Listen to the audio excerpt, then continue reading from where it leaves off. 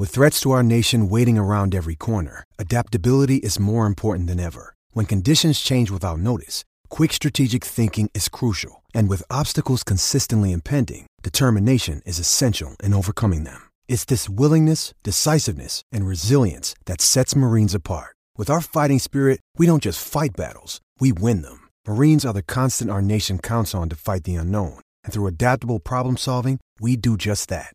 Learn more at marines.com. When you need mealtime inspiration, it's worth shopping Kroger, where you'll find over 30,000 mouth-watering choices that excite your inner foodie. And no matter what tasty choice you make, you'll enjoy our everyday low prices, plus extra ways to save, like digital coupons worth over $600 each week. You can also save up to $1 off per gallon at the pump with fuel points. More savings and more inspiring flavors make shopping Kroger worth it every time. Kroger, fresh for everyone. Fuel restrictions apply. Another day is here, and you're ready for it. What to wear? Check. Breakfast, lunch, and dinner? Check. Planning for what's next and how to save for it? That's where Bank of America can help. For your financial to-dos, Bank of America has experts ready to help get you closer to your goals. Get started at one of our local financial centers or 24/7 in our mobile banking app. Find a location near you at bankofamerica.com/talktous. What would you like the power to do? Mobile banking requires downloading the app and is only available for select devices. Message and data rates may apply. Bank of America N.A., member FDIC.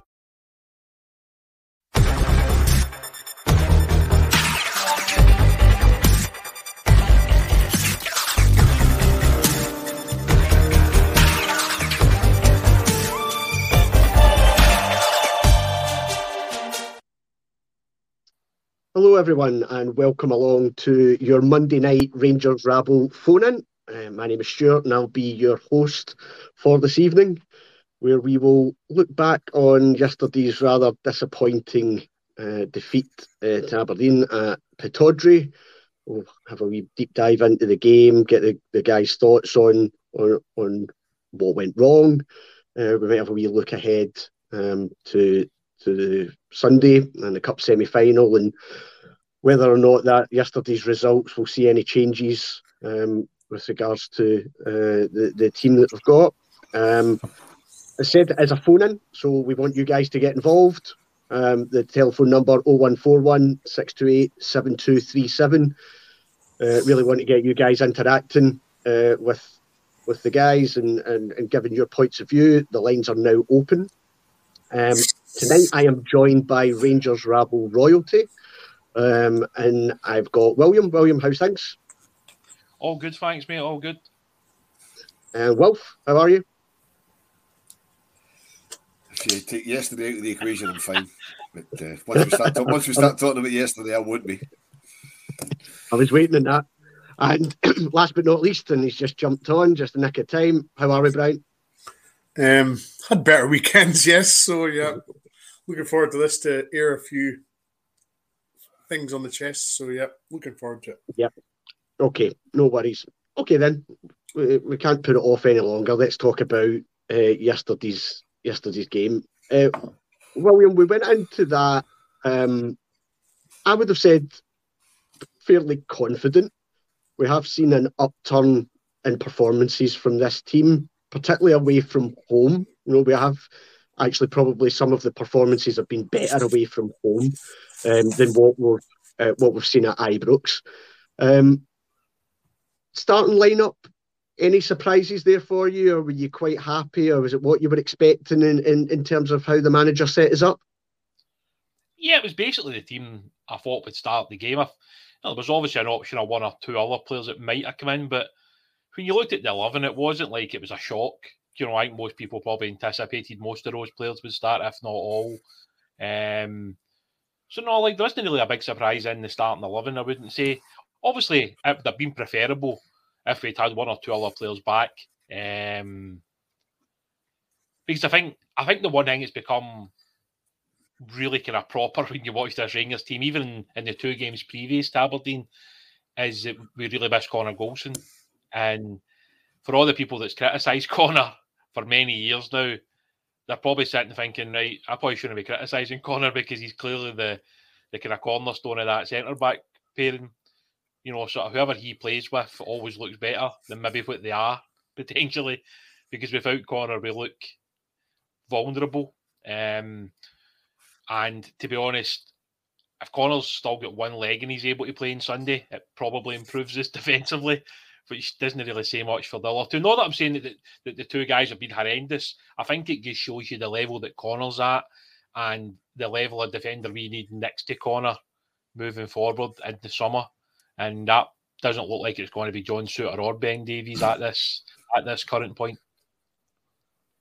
Yeah, okay, and I think we will touch on certain players as we go through this and get your viewpoints on them. Well, I'll come to you. I actually thought for first half hour, 35 minutes, it was a fairly decent Rangers performance. We were creating chances. I thought there was some nice periods of play. I mean, I've seen better Rangers teams than this go to Pittodrie and struggle more. I actually thought we were doing okay for that initial period. Did you? I thought we did. I thought we bossed the entire first half, to be perfectly honest with you, Stuart. I mean, we had 4 absolute glaring chances in the first half that if we had a finish, we go in at least 2-0 up at half time. It's a totally different game. I mean, the shot Morelos has that the boy heads off the line, and when Sakala goes 1-on-1 with the keeper, either of those two go in, it's a completely different game. I mean, I was lucky enough to be at the game, and everybody round about me, and I mean everybody round about me at half time says we're going to rue those chances. We needed to go in with a lead because Aberdeen turned us round for a reason, right? Aberdeen turned us round so we were shooting towards the Dick Donald, the beach end, whatever you want to call it. In the first half, they always shoot that away. They flipped us round, right? Now that was to take advantage. To me, that was to take advantage of the wind in the second half because they knew it wasn't going to die down. We said, look, all they're going to do second half is throw high balls up because they know we're suspect at the back. The chances we missed were ridiculous, really. I mean the Sakala one, incredible. I mean, all he had to do was watch the highlights of the Rangers women's game last Wednesday against Glasgow City, and see when the keeper was doing early, like you walk round the keeper and put it in the net, like Kirsty Hewitt did on Wednesday night. I mean, but every single person, again, round about me, we all looked at each other and went, you would have put money on him missing that because he misses it all the time. That's the problem for all the possession that we had in the first half and all the chances we made. We haven't got a goal scorer that'll score goals. So you're right. I thought you thought the first half an hour, 35 minutes. I thought the entire first half we completely bossed the game, and then we just came out. They scored the fluke and it just fell apart. Yeah, I think you're right. I mean, I thought the last kind of 10 minutes of the first half, it just got a bit bitty and, get a bit broken up and some of the control that we had. But I wasn't sitting at half time thinking, this is a really good Aberdeen side. I thought, we were well in the game, but Wilf's right, isn't he, Brian? If we look at some of the chances we have, actually decent play, good ball in from Tav, really good leap actually from Sakala at the back post, heads it back. Really nice play by Morelos, actually a good couple of touches and a really good shot. Give the Aberdeen boy though some credit in terms of getting back on, and then you move on to the Sakala chance, and I just don't ever feel confident that in a one-on-one situation that Fashion Sakala's going to put the ball away. Do you? Not really, no. And it's kind of been the story of the season. We've played games away from home this season where we've been far the better team, and we've been by far, we should have scored at least 2, 3, possibly 4 by half time at times. And it's just the same old. It's not a different sort of script. We've all seen it. We know we should be ahead. We know we should be well on top. We don't score, and the opposition, whoever we're playing at that time, decide that or somehow find a way to score, and we don't. It's just another issue that we've got. We just need to be more ruthless up front, and unfortunately, we just don't have the forward line to be taking sort of, if we've got 4 chances, we'll score 2.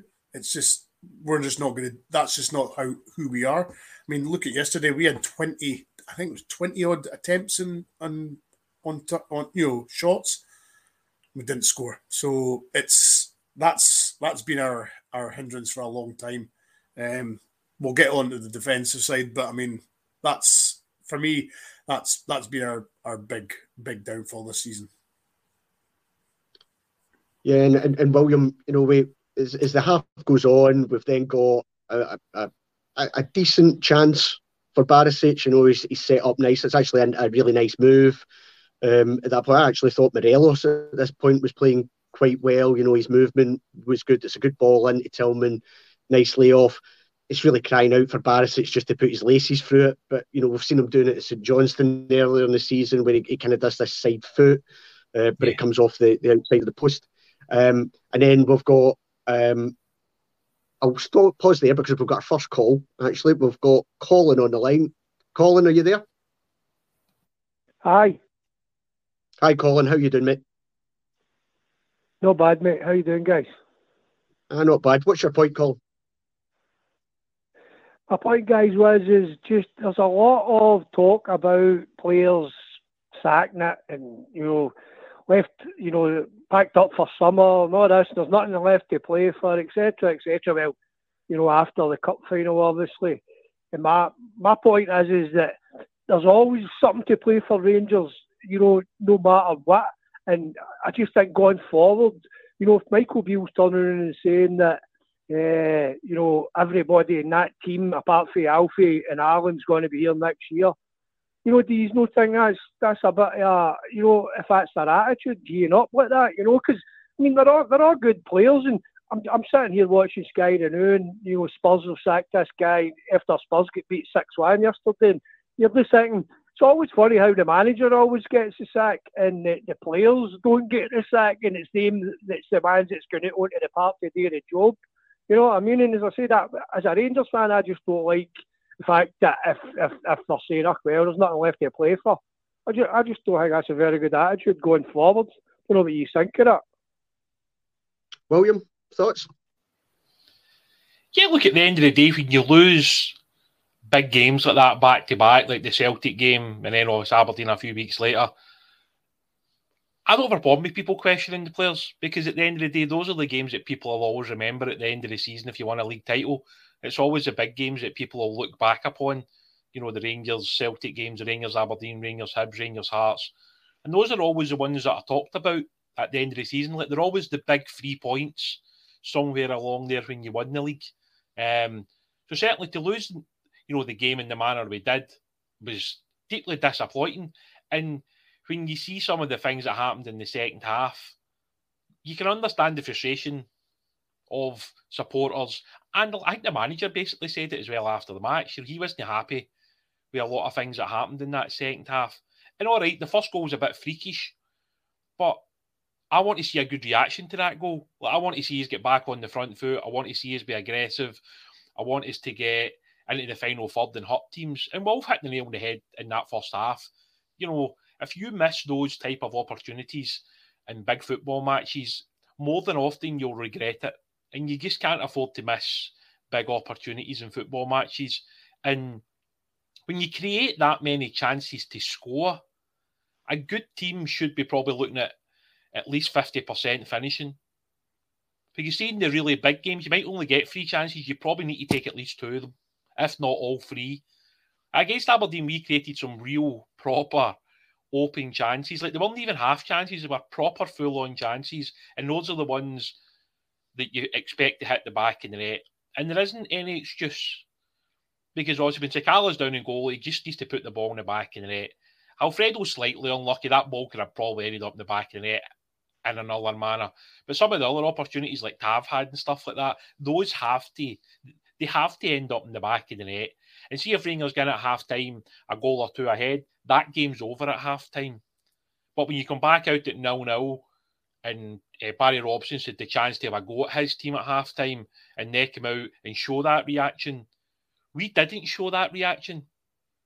And you wonder if maybe maybe at half time the manager should be having a pop at the players and saying, you know what, all right, he's played well and he's created opportunities, but we should be ahead on the scoreboard here. Let's get back out, let's up the tempo, let's up the quality, and let's go again. Do you know? And that just didn't happen. I felt like once Aberdeen scored, we just didn't seem to have that same intensity within the game. Although we did still create a couple of good chances that we probably should have scored from. Colin, I'll just come back to you if you're still there. Do you think there's some players in this squad that have kind of checked out, either because they think there's nothing to play for this season, or no, we've got a semi-final, but is there an element that some players are already thinking Sunday's a foregone conclusion in terms of, you know, the likely result, or they're already thinking about their next move? Do you think there's players in the squad that are thinking like that?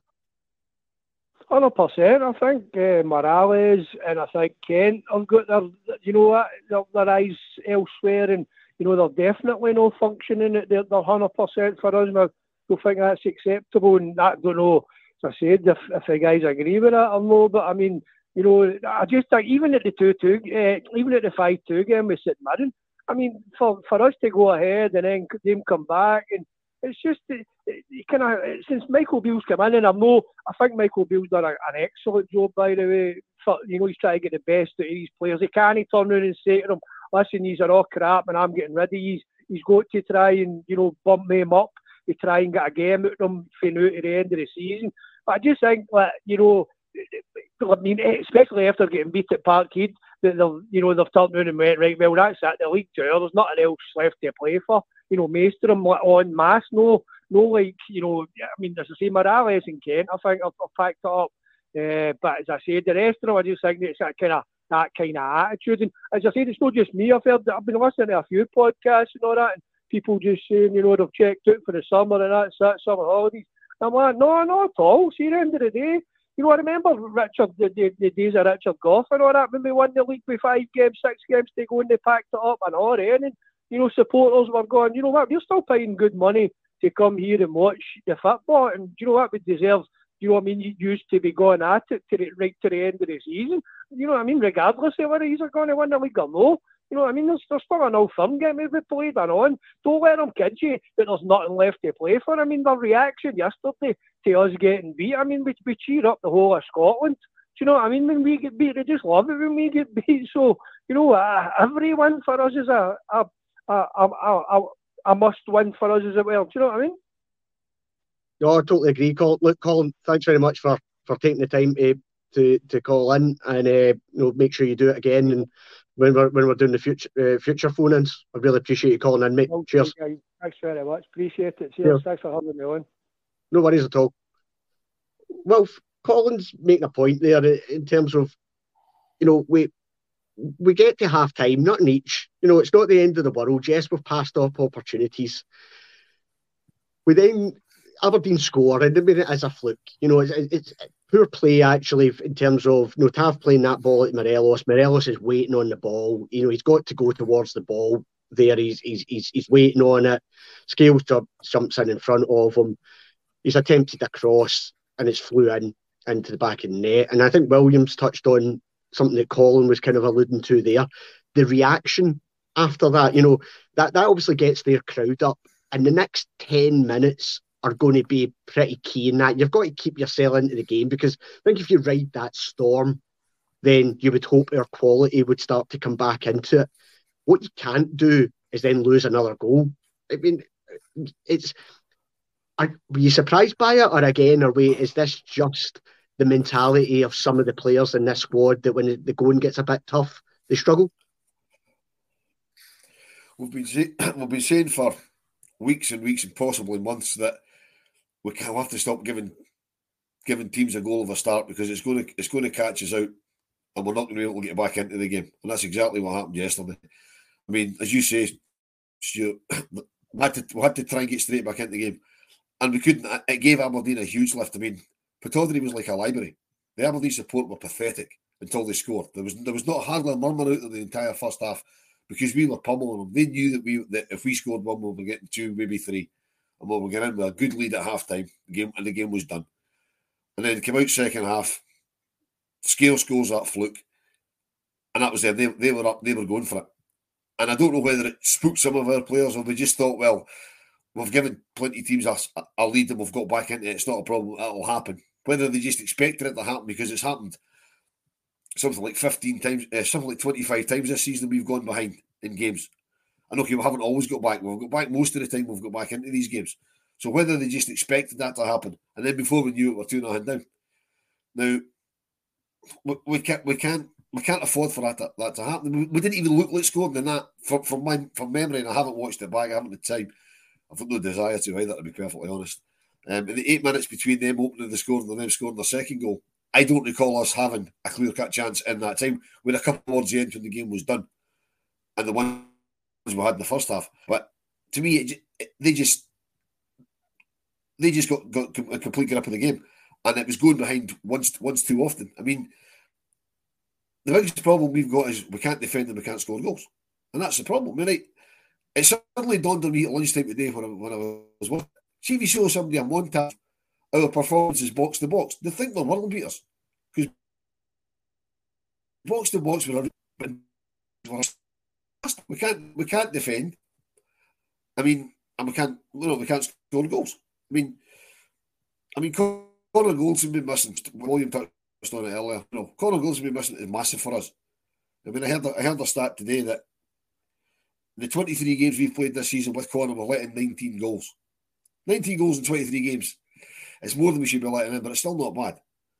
In the 10 games he's not been in, we've let in 18 goals. 15 goals. That's outrageous. It just shows you how important he is. But one person shouldn't make that much difference. And most of the times when we've got behind, Goldson's been there. So we haven't lost that second goal to go to behind. Unfortunately, yesterday he wasn't there. Aberdeen got the lift from it. We didn't get a lift from it. Whether, I mean, to go back to the callers' points, I think some of the players have checked out. I mean, Beale said a couple of weeks ago that they know, everybody knows what's going on, who's staying and who's going. Now, if the players know that, the ones that have been told that there's no future for them, they'll not be, they'll not be saying, well, it's Rangers and professional pride and I need to win the game. They'll not be giving a monkeys. They couldn't, you know what I mean? For us, it matters to us, right? As Colin said, it matters to every single one of us. Every Rangers game is important and we have to win it. It doesn't matter if we're 40 points clear or 40 points behind. Every single game we play, we have to win. The players don't think that's just a job to most of them. And that's just a sad fact of life. Yep, absolutely. And you've seen the screen there, guys. Obviously, the phone lines are still open. So 0141 628 7237. Which I just come on. Let us know what you're thinking on this. Brian, talk me through Aberdeen's second goal. Now, not going to make a big deal of this. I do think there was a foul in the build-up to that. I do think it's not something that I think VAR should be getting involved in. But what I would expect is the referee to say, there's been a tug on Sakala's jersey there. I'm going to try and allow play advantage. There is no advantage. I'll then pull that back for a free kick. He did it in the first half when Cantwell was fouling one of their players. He allowed it to go and then he eventually brought it back.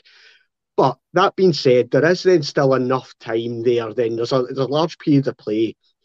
But talk me through what Ben Davies and Borna Barisic are doing, or probably more to put it, what they aren't doing for that second goal. It's funny, I was speaking about it today with my mate, and I said to him, I said, on the previous attack that we were trying to exploit, I says, there was a foul on Sakala. I says the boy was blatantly trying to pull his shirt. I says, it was clearly obvious, he was obviously trying to take one for the team. And I says it wasn't as though the move that we had went on like 3 or 4 phases. Sakala released the ball and we immediately lost the ball, so there was no advantage. So yeah, as you say, you're kind of looking at the referee to sort of say, look, give us the sort of foul. There was no advantage, but the defender then gives it back to the goalie, goes up, back, comes back to us, and I think Borna was sleeping. It was his at that point it was his man, and he tried to blame everybody else, but the sort of striker rolled off him sort of style and went behind him, and I mean, he's a good header to be fair, but I mean, it's as Wolf and William have said, it's just another example of us being on top, not taking our chances, and just being very, very poor at defending. And I mean, that stats that Wolf's just come out with is frightening, just to show you how sort of important that Goldson is. I mean, we kind of knew how important he was, but when Wolf sort of lays it in black and white there, it's quite startling, sort of just how important he is. But yeah, you know, it got to the point yesterday where I just kind of laughed at the goals because I just couldn't believe how bad they were. You know, as Will says and William says, you know, the first goal, that was, he tried to say in the aftermatch commentary, you know, the interview that he meant that he's seen him off his line. There's no way he did. I'm sorry, not having that at all. He meant Brian, a big long cross. Sorry, Brian, just to come in there, I obviously live up here and saw that the local news tonight, and they spoke to Ross McCrory, who I didn't even realise was their captain yesterday, and they asked him about that goal. He busted out laughing and went, "It was a cross." Exactly. Yeah. You know what I mean? But he tried to say in his after-match comments that he's seen the goalie off his line. I was like, no, you didn't. Not a chance. If you saw the goal, when you go. So if you saw the goalie line, if you watch it back, he's looking into the box. If you saw the goal line going for the papers, and the other one can go back with a change. Yeah. I mean, at the end of the day, as Wolf says, we live up here, and it's honestly like they've just won the league or a European trophy. It's just it's made their whole year with them beating us. But that's what we all expect with Aberdeen. Yeah, absolutely. It is their cup final. William, though, you know, you can lose a fluke of a goal like that, the first goal, but we've seen this play out far too many times. Not just this season. I think in other seasons, that second goal, teams are not having to work hard to get chances and score goals against us. They don't need to be creating lots of chances to get goals. And there's a lack of communication there. And if you look at the Morelos chance in the first, you've got an Aberdeen player sensing danger and thinking, I'm going to try and get myself into a position where I might be able to impact this. And he does. He stops the shot on the line. At no point is Barisic or Davis talking to one another. And Barisic, he doesn't sense any form of danger at that moment. And we've seen this happen far too often, haven't we? Yeah, look, and I think one of the problems is it's not like it's the first time it's happened this season. And I think that's the problem a lot of supporters have got with it. Look, see in any given game, you can lose a poor goal, but you shouldn't be losing the same type of goals again and again and again. And that's what's happened this season. And those type of goals really shouldn't be happening at this level of the game. You're talking about a Croatian international left back there who should know where his position is. He should know where the runner is. He should know exactly where he has to be on the pitch at that time. And if the worst comes to the worst, if Ben Davies sees the run early enough, maybe he can get across, maybe he could do something. But you just feel like, I don't know, it's hard to explain at times with this team this season. And I think the manager has actually done well to get like what he has out of them since he's come into a point. But it does feel like in the last couple of weeks, we've seen just a little bit of a drift. And whether that's that during that international break, that he sat down with the players and explained what's going to be happening at the end of the season. So if the players already know what's happening and they think they are leaving or they are definitely leaving, yeah, I mean, that's what's going to happen. Players are going to switch off. And it's not acceptable to a supporter, though, because, you're paying your £32, £33 to go to Pittodrie, and you're spending whatever it is, like 2-3 hours in the bus if you're coming from Glasgow or whatever. So there's no excuse for the goals that we lost. I mean, there's no way that Scales, meant that. I mean, even, the most kind of honest person in the world wouldn't even admit that he actually tried to do that. He's not got the ability to do it, for one.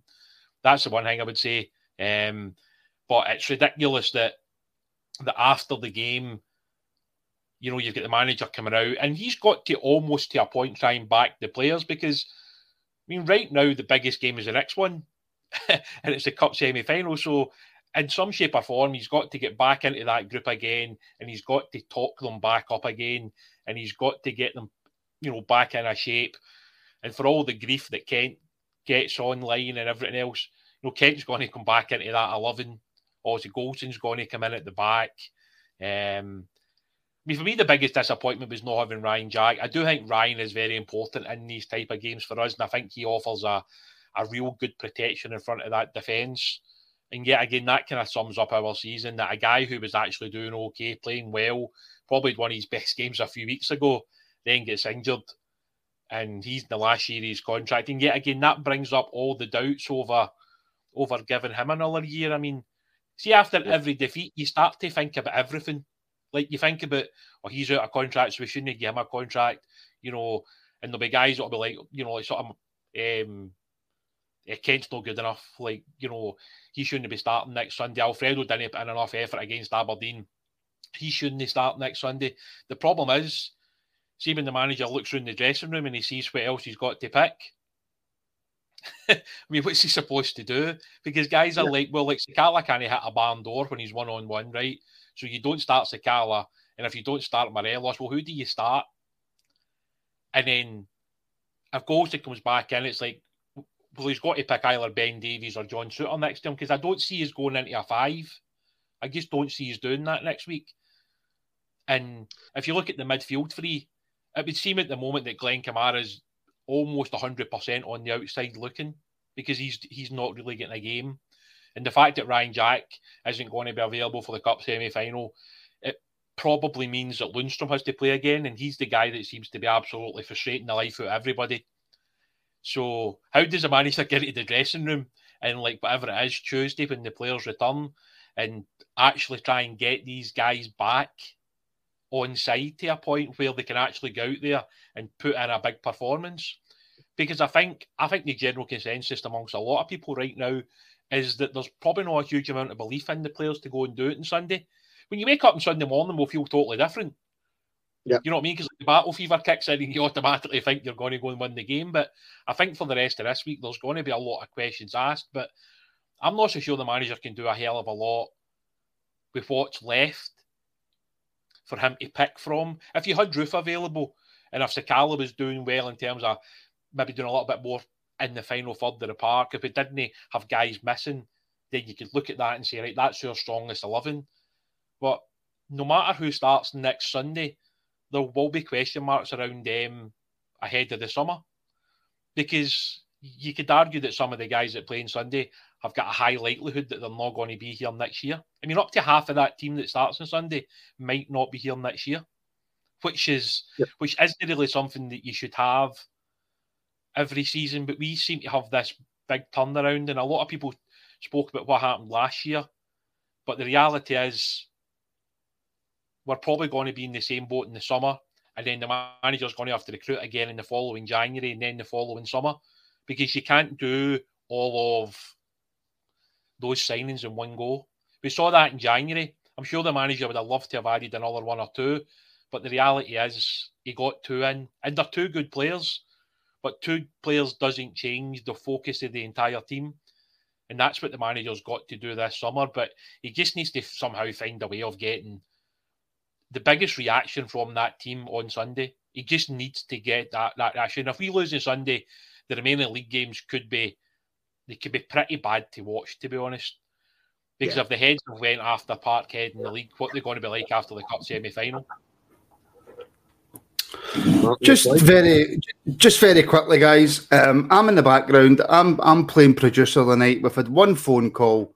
Get your phone calls in. Don't be shy. It's took me months to get this working. Get your phone calls in and get them in now. It's good to have the boss back into it. He just jumps on and just demands that people phone him. Absolutely. Well, I want to get, just in terms of what was being said at the game yesterday, and in terms of, Williams touched there about what more the manager can do. In terms of his substitutions yesterday, was there much chatter? Now, I think we've establish why Raskin was taken off. He had a bit of an ankle knock. So I think there was an element of protecting him there. Scott Arfield, though, stripped and ready to go. Probably about 20 minutes to go. Comes on with 2 minutes to go. Couple of games now, I think there's been some mutterings and a bit unsure in terms of how the manager's using these substitutions. Was there much said in the stands yesterday?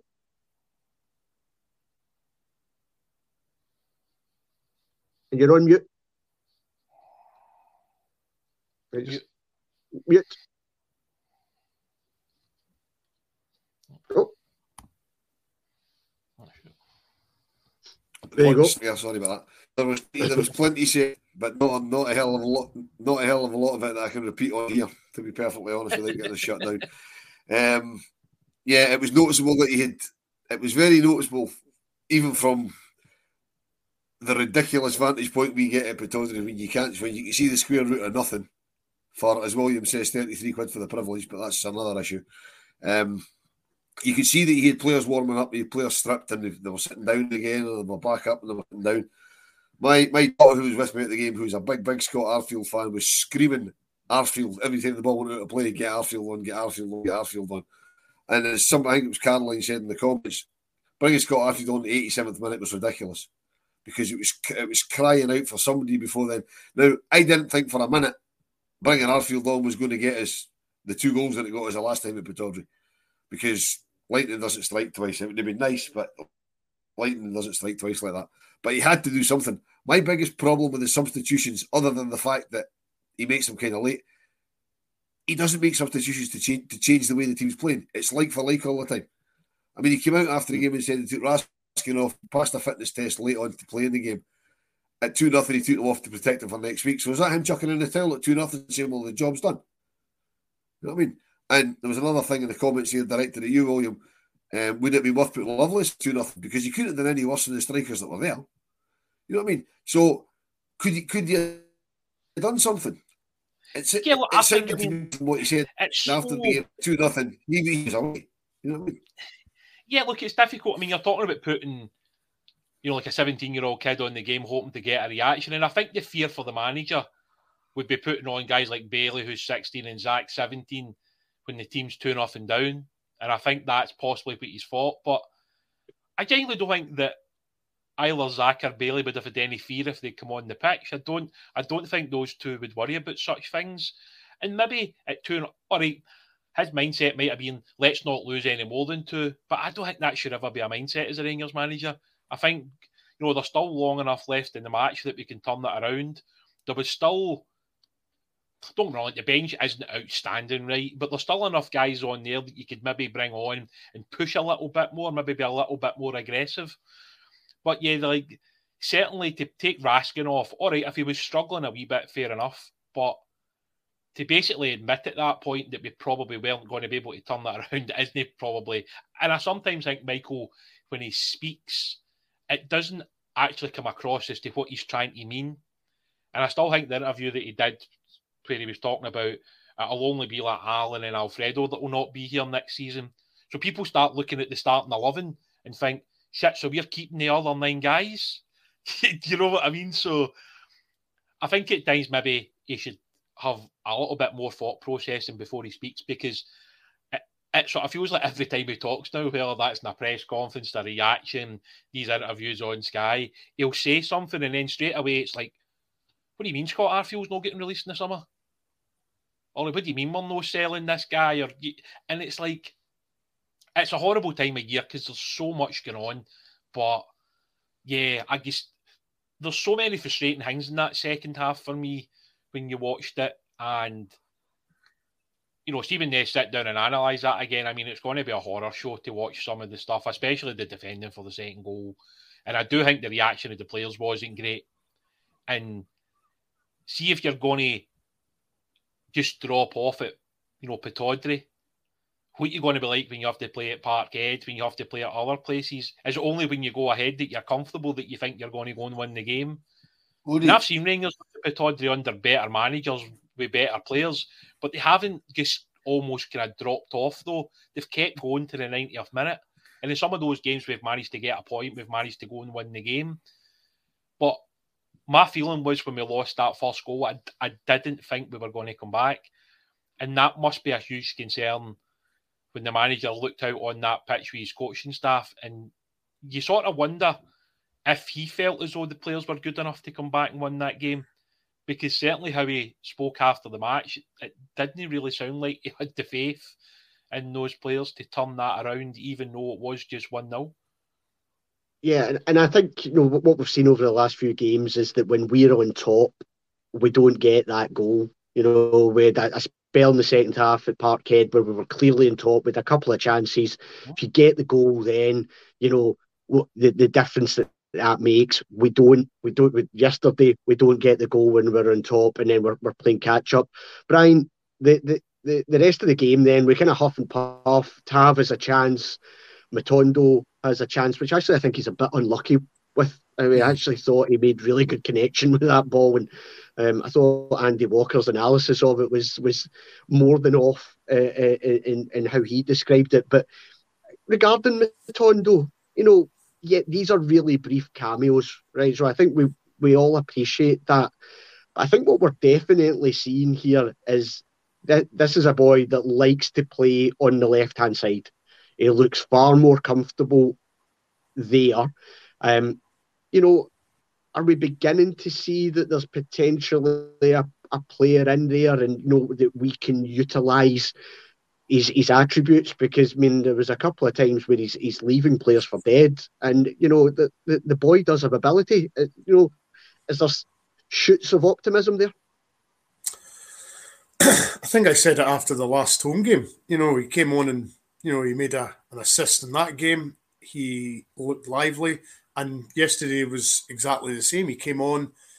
There was one point where he was just outside the sort of the final third, and he got this burst of pace. He took away from them, and he unleashed a shot. Fair enough, it wasn't on target, but he left the midfielders and the defenders for dead. And there is, as you say, there is shoots of positivity there in the sense that he's definitely got something about him. I suppose his whole problem is that he's got Kent in front of him, but Kent wasn't available yesterday. So, and then of course, what's going to happen in the summer? Goodness only knows who's going to stay, who's going to go, because that could be a total merry-go-round. It could be just players coming and going. But as you say, there was definitely signs of Matondo yesterday. As you say, his only problem with his shot was that he probably side-footed it too much instead of tried to bend it with his right foot as such. But everything was there. It just clipped the outside of the post. But there's definitely signs there that Matondo's got something about him. As I suggested last week, it's probably a case of that he's one of these guys that just needs games to sort of get minutes under his belt, and because he's not played much. So I would suggest that he just needs minutes. Okay, we've got another caller on the line. We've got John waiting. John, can you hear us? I can hear you. How you doing? Not bad, mate. How you doing, lad? How's you? How you doing? I'm good. I just wanted to speak about how the manager says, I think it was Friday in an interview, he said he'd already spoke to 3 players. So that obviously means that they're out of contract, because you can't speak to players that are in contract. So that obviously means they're going to be free transfers. Does that mean that other players are going to be, for the rest of I'm in the inverted comma fingers here, the budget? So potentially you could have your free transfer come in, you could have somebody like a Jack Butland.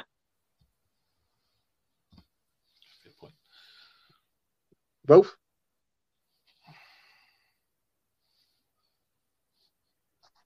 I think Wolf might be away again, mate. I think he's struggling a bit there. Yeah, I think he's... William, do you want to take that one?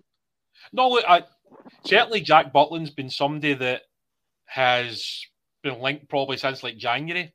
I think a lot of people are looking at a similarity as to what happened to Joe Hart. And he was back up at Crystal Palace. He's basically went and been the third choice goalkeeper at Manchester United.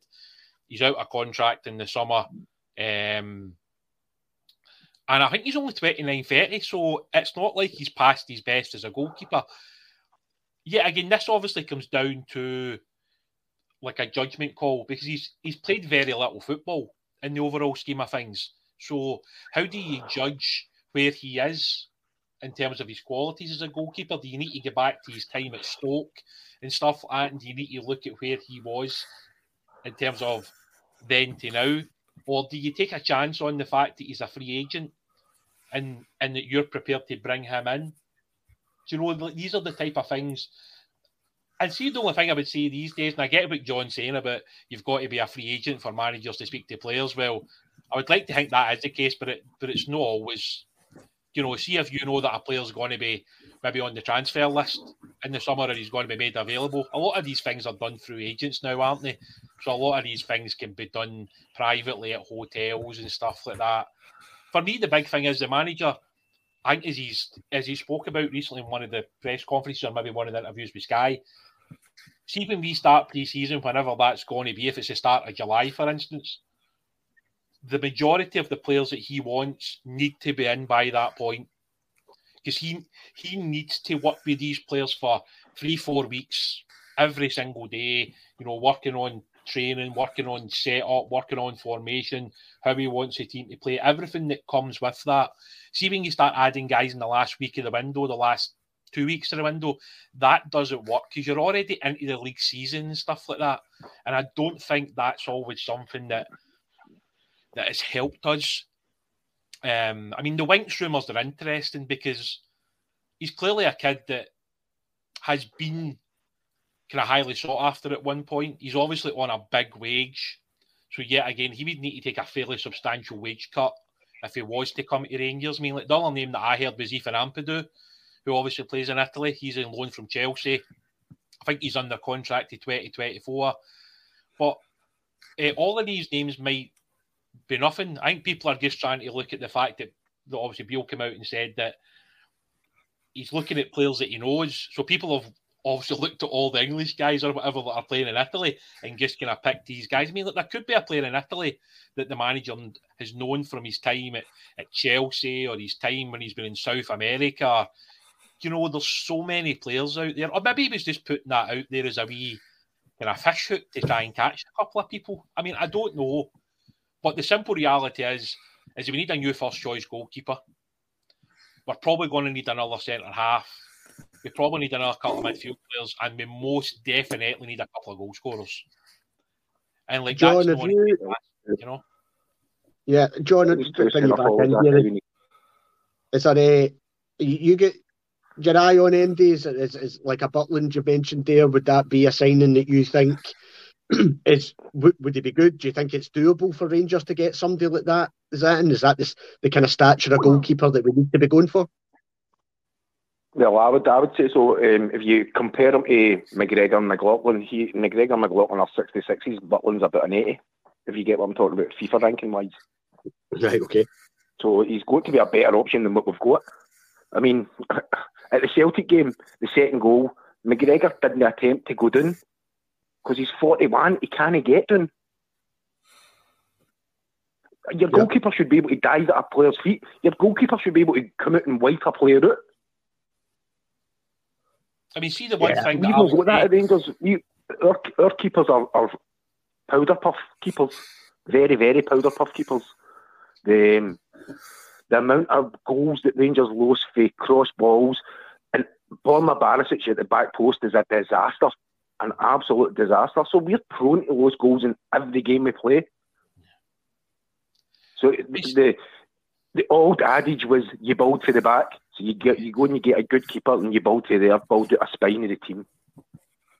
I mean, see, just a quick question coming back to you, John, right? See if you've got a budget, right? Say you've got £10 million in the budget. Where does most of that budget get spent? Because see if you can only bring in certain players on a free. Should that money be spent on a number 9 and a goalkeeper? Because then that strengthens the spine of the team. Or do you think, you know, that money needs to be spent on certain players, for instance? Like, do you think that's how it's going to be come the summer? No, I think we need to budget carefully. So I think we need to look at free transfers. So what I was saying, if he goes out and gets 3 good free transfers, and then goes out and spends the budget, say it's 10, 15 million, whatever it is, on good players to complement, so you'd be good and you buy a centre half, a centre midfielder, and a centre forward. Good centre forward. There you go, you've built a spine of your team. Goalkeeper, centre half, centre midfield, goalkeeper, centre forward. Well, John, really good point. Thanks very much for calling in. Make sure you call in again when we do the next phone in. But I appreciate you taking the time to call us, mate. Appreciate that. Stuart, see, just a really quick point, before you go out to the other guys. I mean, that's one thing that interests me, right? See, if you have that budget in the summer, where do you spend the majority of that money? Do you know, do you need to, if we can't get a really good free agent goalkeeper, how much do we need to spend to bring in a first choice goalkeeper? Right? And see if we need to bring in a number 9, like a number 9 that we know will get us 20 goals a season in the league, or 25 goals, whatever that is. How much money can we almost kind of segment into each department of the squad? Because to me, I don't know the answer to that. So I do believe we will have to use the best Bosmans that are available. But I agree with you, William. I think John's spot on. I think, we can't be splashing millions in every player that we bring in this summer. We've got to look at that market and make sure that we utilise it. So absolutely. Right, we've got another call. We've got Tam on the line. Tam, are you there? I actually thought it might happen today, so I'm not surprised at all. But anyway, that's fine. Brian, I want to move on to quickly talk about two players who, when we have a bad result, now seem to be getting quite a bit of the criticism. So let's start with Tillman, who it seems now to be up there in terms of when something doesn't go right or we put in a poor performance, what suddenly gets that level of criticism. Now, I look at yesterday. Do I think he had the best game? No. But I also look at the fact that it's Tillman that plays the pass to Sakala for the 1-on-1. It's Tillman that plays the pass to Barisic for his effort. It's Tillman that plays the ball through to Matondo for his chance. Is the criticism too harsh? I think this has been the whole issue with Tillman. I think because he's not thundering into tackles and, winning 50-50s and, doing all this sort of dirty work in midfield, I think that's been levelled at him as, he's not good enough for. But again, I'll take that. I'll swing that around again. That's another big game where he's kind of, for the wanting, posted missing. It's the Celtic games, and he's one of these guys that you look at and you think he should be making mincemeat of this league. He's got all the skill. I mean, don't get me wrong. If all he can do is assist, if he lays it on like Sakala, for example, yesterday, that's all he can do. He's then waiting for the guy to go and finish it off. So in some respects, when he's laying it on for a guy for an assist, for example, he can't help him finish. He's done his job in the sense that getting the move going, releasing the pass, and then giving the forward the opportunity. So it's not as though that he can influence anything else apart from that. But yeah, I'm totally on the fence with Tillman. I do get some people want him, because he is obviously a good player, but then at the same time, he's kind of going missing, and so I'm totally on the fence with Tillman. But as I say, I don't think he was the worst yesterday. There was far more culpable sort of players than him. At least he was actually contributing to trying to make amends for the result. But yeah, I get where people are coming from with him. Okay, we've got another call. Curry, you're on the line. How's things? Right, where's Mark? Where's Mark so I can shout at him? It was you. Oh. I think he got on the first flight to the rigs as soon as he could, as soon as he heard you were coming back. That was brilliant. Oh, God, I never heard it when it was first, when you were doing it live, but I heard it later on in that, and I'm like, Jesus, I'll tell you what, Mark done well just to no say anything. That wouldn't be me. I couldn't have kept my mouth shut. I would have went radio rental. But you know what I'm like. Oh, God. Right, What did you make of football-wise, yesterday, Gary? What did you make of yesterday? oh, God, it was abysmal. It was absolutely abysmal, Stuart. First half, we dominated, kept the ball. We looked, as if we were confident. We were doing a live watch along, and we were talking to each other, and we were saying it'll just be like Aberdeen to go along and score now. And sure enough, it did. Tal with a poor clearance. Morelos with his finger up his arse. Scales, the guy, I can't remember his name. He just hits the ball. The one catches it, starts heading it towards goal, and McGregor forgot to throw his Zimmer for him at it.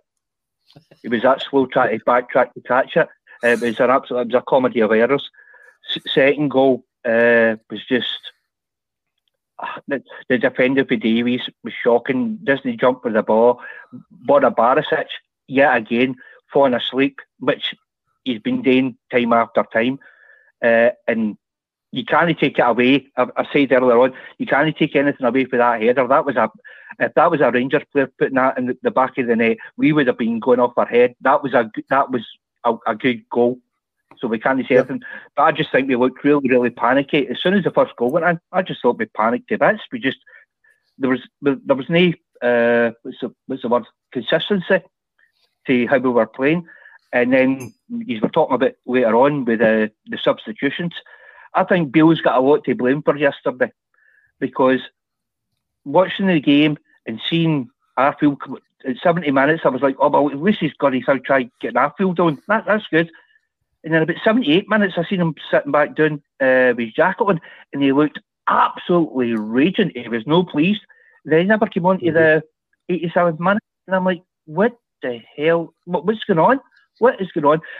I just think he should have made wholesale changes, because the guys that were on that part weren't going to do anything. They looked beat after about 10 minutes after the 1-0. They looked as if they just couldn't be bothered. Obviously, they weren't. It wasn't as bad as that. But I just think their heads went down, and they were just like, we'll just play. They never gave 100%. It was pretty shocking. But the question I wanted to ask, right, is how much money, realistically, now, this is for you guys. This is not what you think the board's going to do.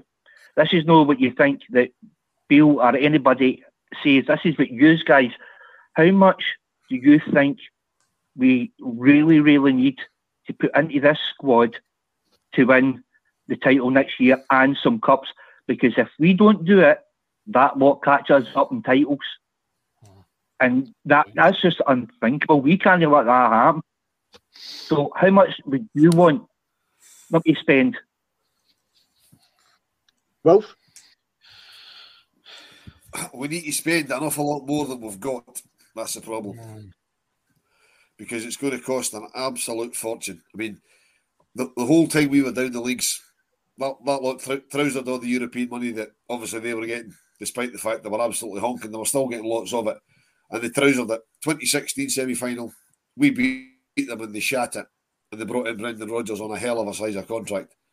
Yeah. And then we won the league 2 years ago, and they shat it again. And they threw all their eggs into their second choice, brought in Postecoglou, and gave him £40 million to spend. And look where they are now, because they gave him a fortune to spend. We don't have that kind of money. We're, as you said earlier, we're going to have to be very, very clever in the transfer market. I mean, the way I'm reading what Michael Beale's saying, if we have to take him to his word, Curry, he's saying that he's got 5 players that he's fairly confident are going to come in. So to me, those 5 players blow the budget we've got, whether that's a mix of out-of-contract players on free transfers and signings. And any other business he does will depend on the money that he brings in for shifting players on. And quite frankly, I don't think we'll get a lot for what we've got left. So, to answer your question directly, we need to spend an awful lot more money than we've got. So how much is an awful lot, Wolf? Don't know. I don't know, but I reckon to change this team, you can't do one. I'm sure you guys said that on your main podcast gig, because I listened to it earlier on. Very good, by the way. I'm sure you guys said on that. I'm sure you guys said on that it's going to take more than one win. I'm sure Colin said that. It's going to take more than one window, and it is going to take more than one window. So we're going to have to bring in these 5 players that Michael Beale keeps going on about. They have to be 5 starters. They've got to be, because we need starters in the team. As we've been saying all night, we need a goalkeeper. We need a couple of goal scorers. We probably need at least one, possibly 2 centre halves.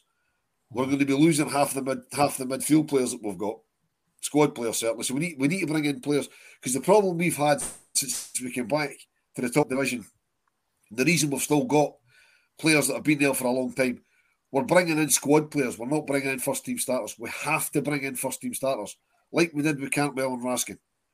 They came in as first team starters, and with the exception of the biggest game he should have played them in and didn't, in the League Cup final, they've been starting all the time and making a bit of a difference. So we need to bring in, and that's going to cost an awful lot of money.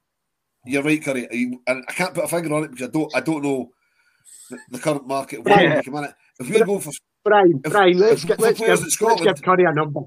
Let's give Curry a number, Brian. Give him a number. Give him an answer.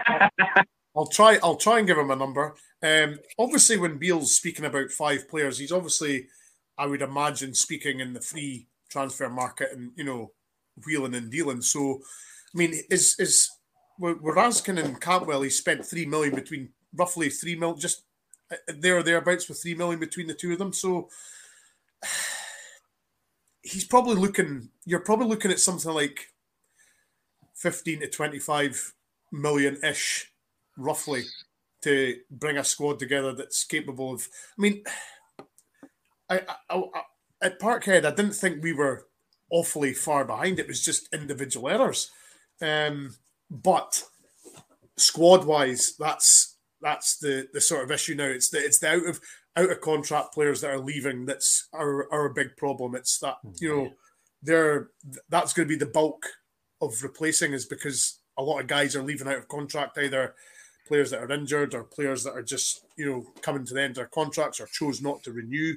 So you're looking at, you could possibly be looking at anything up to 25 million to even remotely compete. I mean, we all thought Gerrard's sort of remit was unsurmountable in the sense that stopped getting that league win, but he did very well in doing a lot of players out of contract from England. You pay nominal fees in England, obviously, for development fees. So it's not insurmountable in the sense that we don't have to spend an awful lot.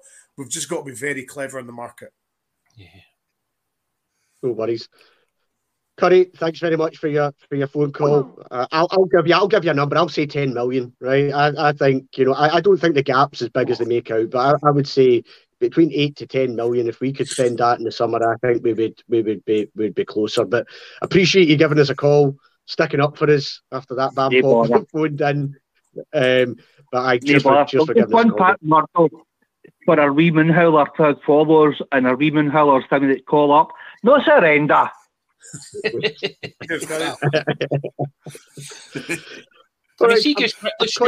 the difficulty with putting numbers on things, like you don't know the cost of the players the manager's looking at.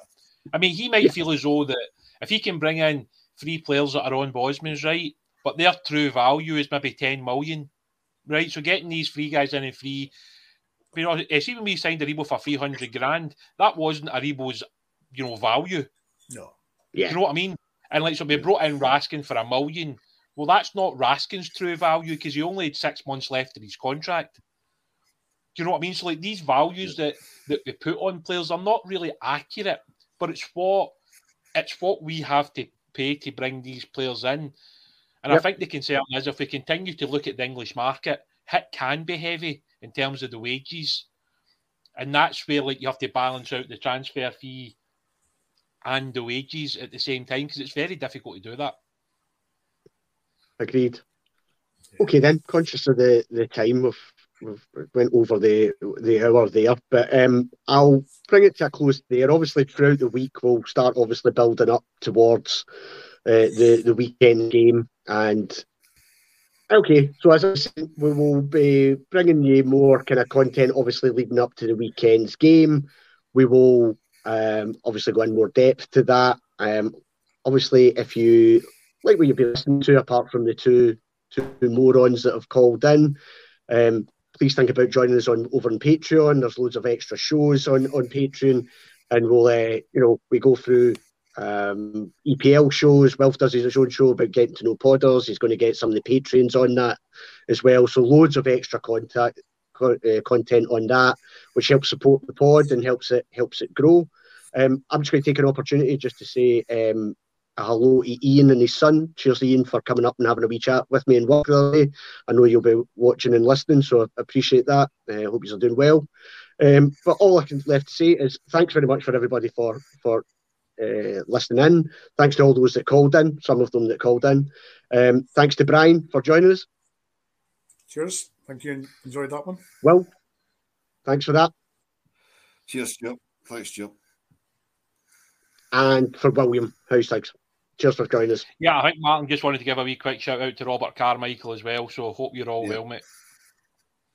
No worries. And we'll be back shortly with more Rabble content. Good night, folks.